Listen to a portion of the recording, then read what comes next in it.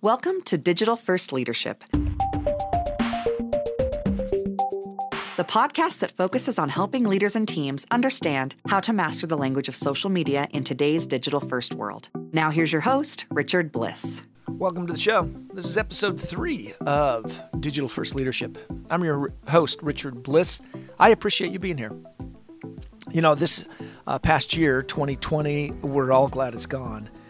But what's funny is, as we look at digital first leadership, one of the reasons I've crafted this concept is because last year at this time, we had no idea what was coming. We were blissfully ignorant of the transformation that was about to happen in our society. And yet, when COVID hit and we started to adapt, all of us in the business environment, one of the biggest challenges we had was trying to dovetail our previous experiences into the new reality, whether that was events or whether that was leadership, public speaking. I saw so many trade shows right during that transition who were trying their best to replicate the in-person experience into the digital experience. It didn't work. And we saw that time and time again that it didn't work. But one of the things that did work was when organizations, individuals, started thinking differently and what I call thinking digital first, adapting. And it was that adaptability that helped so many companies succeed, as well as companies start to find new ways of doing business. Now, it came with so many challenges, as we know, because we're all still trying to adapt. But what's now happened is we are now in the new norm. So this is the normal, and now we're adapting to not this being a disruption of the way things used to be, but now basically looking at saying this is the way things are going to be. And that means we now need to think dramatically different about a wide variety of things, including our leadership style and the way we go about solving problems, but working with teams and all of that. As I talk about leadership, one of the things you've heard me talk about on this podcast, and I will continue to talk upon, particularly this season, is the tools. Being able to master the tools, understanding how to use social media, understanding how to be comfortable behind a camera, behind a microphone, behind a computer, rather than out in front of your team, meeting them in the hallway, at the lunchroom, or wherever. And this has caused a big difference, a big change. And what it means is that you've had to learn a new set of skills, a new set of abilities that you probably didn't need to get to. You didn't need them before to get to where you are today. But to get to where you want to be tomorrow, you're going to need to reinvent yourself on how you adapt these. I work with a lot of executives, and as I do, I got an email recently from one executive who admitted that they have struggled. They're in a very senior position at a very high prominent company, and they admitted they've struggled. They've struggled because they don't feel that they're doing an adequate job. They're too far out in front of their own abilities. All of this. You might be suffering from these same feelings, and you might not be a formal leader, but simply in this new role that you're being asked to do. And I've seen it particularly over this last year as I trained thousands of people on how to become and start thinking of having a digital first presence, whether that was in sales, whether that was in leadership, marketing, a wide variety. And so one of the things I want to talk about today in the few minutes that we have together is making this adjustment, this adaptation to the new environment and what it means. Because there are some specific things that you can think about. And maybe you've learned these already intuitively over the past year of simply having to survive. But I'd like to kind of bring them to your awareness and a few things that you can do to maybe be a little bit more effective in your role. Whether you're a formal leader or you're a influence leader. And what I mean by that is not a traditional Instagram influencer type thing, but more people look to you because you seem to know things. I have one of my clients who has been in their career for many years and had to reinvent themselves many times. And when we met, they lamented the fact that they seemed to always be failing in their role. Now, that's an interesting perspective because their concept of failing was that they were jumping from one company to another on a regular basis. They didn't seem to be able to keep a job. I put that in air quotes, keep their job. And yet, when I sat down with them and we looked at their career, what we discovered was that this individual was constantly brought in specifically to solve one issue or problem. And when that problem was solved, it wasn't that the company didn't need them anymore, but their unique skill set was not applicable anymore, and so they were often let go. Well, at first, when they came to me, I feel like a therapist in some ways. They looked at me and they said, I'm such a failure. I keep getting let go. And I was like, no, it's the exact opposite. You have been so successful at what you do is that when you get it done, it's done, and it's time for you to move on. Once they looked at that environment, they suddenly realized, oh, and they started looking at their next step and their next role, and I continued to work with them over the years, and there were 3 new roles that they stepped into, but this time they stepped in with the understanding and an idea that, oh, I'm stepping into this role to solve a problem, and when this problem's done, I'm probably not going to be here anymore. They owned their own persona, their own future. Now, you're in an environment right now where the social cues that you normally received from work have changed. You don't get to see people talking in the hallways. Oh, so is my boss talking to somebody? Or is that person talking? The gossip, the rumor mill is way different because we don't see things. You don't get to read the body language. We're relying so much on the video side of things and the digital side of things, which means you really need to step up your digital game when it comes to interacting with your coworkers, those employees that work for you or employees or management that you work for your peers, and for your prospects and customers and partners that you're engaging with. You need to dramatically change the way you approach this idea of what's my value and how do I do that?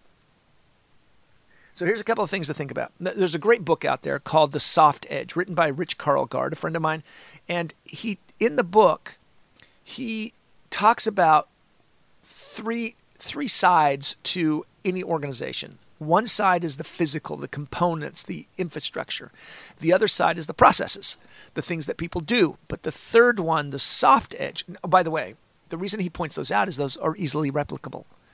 If you have an idea, you can put that idea out there and somebody can copy it overnight. Somebody can produce it cheaper, 3D print it somewhere. I mean, it becomes much easier. But so a process can be copied and the physical aspects can be copied. But one piece that can't be copied is the soft edge, the piece of the triangle into an organization that simply is what we can refer to sometimes as culture. And that culture cannot be replicated. You can't copy the culture. You can't copy fans. You can't copy the intangibles that set you apart. What are some of those intangibles? Some of those intangibles that Rich identifies is trust. Trust is basically the idea of creating an environment that engenders trust and propels high performance. In my own organization, one of the things I try to do as much as possible is to instill trust and give ownership to those people who I've asked to do something. Sometimes it's been funny because they'll say, oh, doesn't Richard need to check to make sure this is okay? And I've entrusted my team to say, no, he does not need to be. He has entrusted me to make the decision. And that's been a critical component of how we've built culture here at Bliss Point. Something else that Rich talks about is smarts. I know a lot of things. Somebody asked me the other day, what could I riff on for 20 minutes with no preparation? Well, that's a pretty long list. I read a lot. I'm interested in a lot of things, but it's a finite list because there's a lot of things I don't know. And in my business, I try to get my team to understand and know more about a process than I do, so that their expertise, they're smart, they know. And then oftentimes I'll even hire an agency later on to do the very thing I asked them to do, but the key is they now know how to do it. Okay, there's a couple more. Teamwork is one of them. Getting the teams to break down the silos. Steve Jobs was famous for this, breaking down those silos, getting people to work together. Taste is an interesting one. I'm not sure. When Rich talks about taste, it's kind of like, it's that intangible. Maybe it's something that you instinctively know and recognize and understand when you just see it and you know it, right? It's kind of a famous way of thinking about that. You'll see it when you know it. And then story, telling a story. Now, how does this all apply to you in your role right now?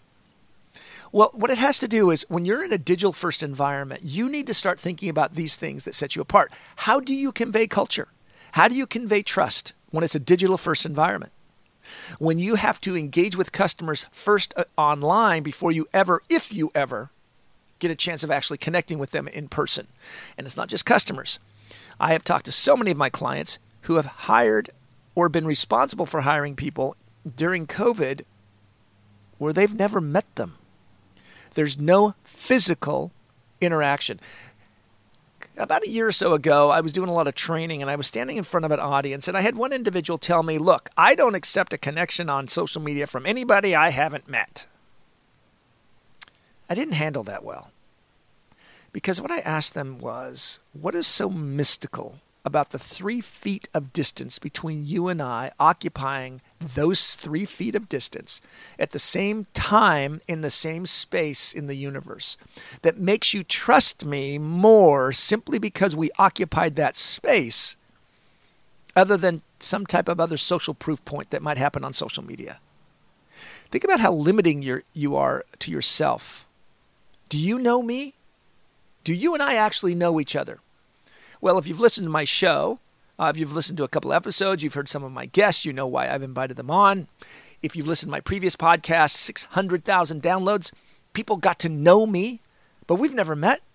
And so you have to change the way you think about this digital first relationships that you're building. And you have to learn how to have trust with them. So here's a couple of things you can do as a leader to actually instill that trust into your teams. 1, use your social media to initiate and reach out and engage with them first. Oftentimes I see leaders create content. I even help them create content. And we sit down, we talk about what they want to create. They put it up there. Their employees or their team or their peers comment on it, and then they respond and they comment. It's a very specific tactic that we use to help them build awareness. But what happens when one of their teammates or somebody who reports to them or a partner or a customer shares a piece of content of some kind? And you as a leader, take a moment to go out and simply either like it or actually take the time to say something insightful. Deep breath, because we're all so busy. And I hear what you're saying. I don't have time for that. Really? You don't have time for that. Think about that. Your team never sees you. Your customers never get to engage with you. They might see you on a Zoom call. They might get an email from you. But that's the only type of engagement they're getting. You need to find the time. You need to find the energy. And I'm really emphatic about this. Go find ways of connecting, just even if it's just a like, although I hate the like because it's so minimal. You can do more than that. Take the time on LinkedIn right now as a leader to go and initiate a connection request with those employees you haven't connected with. Well, Richard, I've got 600 employees that work for me. Yeah, so? Well, I don't have time to go do 600 connections. Well, okay. So you never want to talk to those people. Well, yeah, I want to talk to them. I want them to know what I'm thinking and saying. Well, did you just hear yourself? You've got to make that effort. And it's okay to ask for help. I have one client who has thousands of connection requests. They are the CEO of a multi-billion-dollar company. They get thousands. So what we do is we set up filters to make it a little bit more effort for people to connect. But that doesn't mean that we don't have them actually initiating connections with, first of all, their direct reports. When we first did the training, it was shocking because as we brought up everybody's profiles during the training, several of the executives noticed they weren't connected to each other. These were people leading a multi-billion-dollar multinational company, and yet they're coworkers and they're on the Zoom call together, but they'd never actually taken the effort to connect with each other. That's one of the most powerful things you can do as a leader. Now, I might hear you saying, well, why don't I wait for them to connect to me?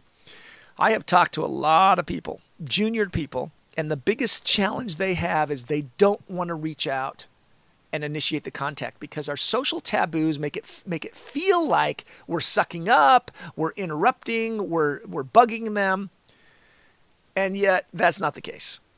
But by you doing it first as a leader, by reaching out to your customers, your partners, your prospects, your employees, and saying, I'd like to connect with you, I'd like to see you, I'd like to pay attention to what you're doing.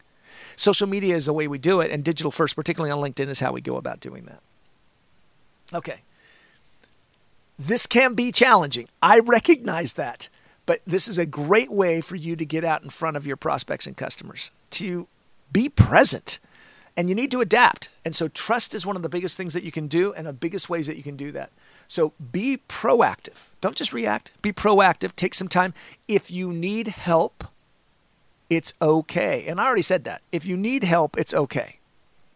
And that help can come, I help a lot of executives know what's going on in their social media so that because they don't have time to pay attention to everything, that's why I'm there.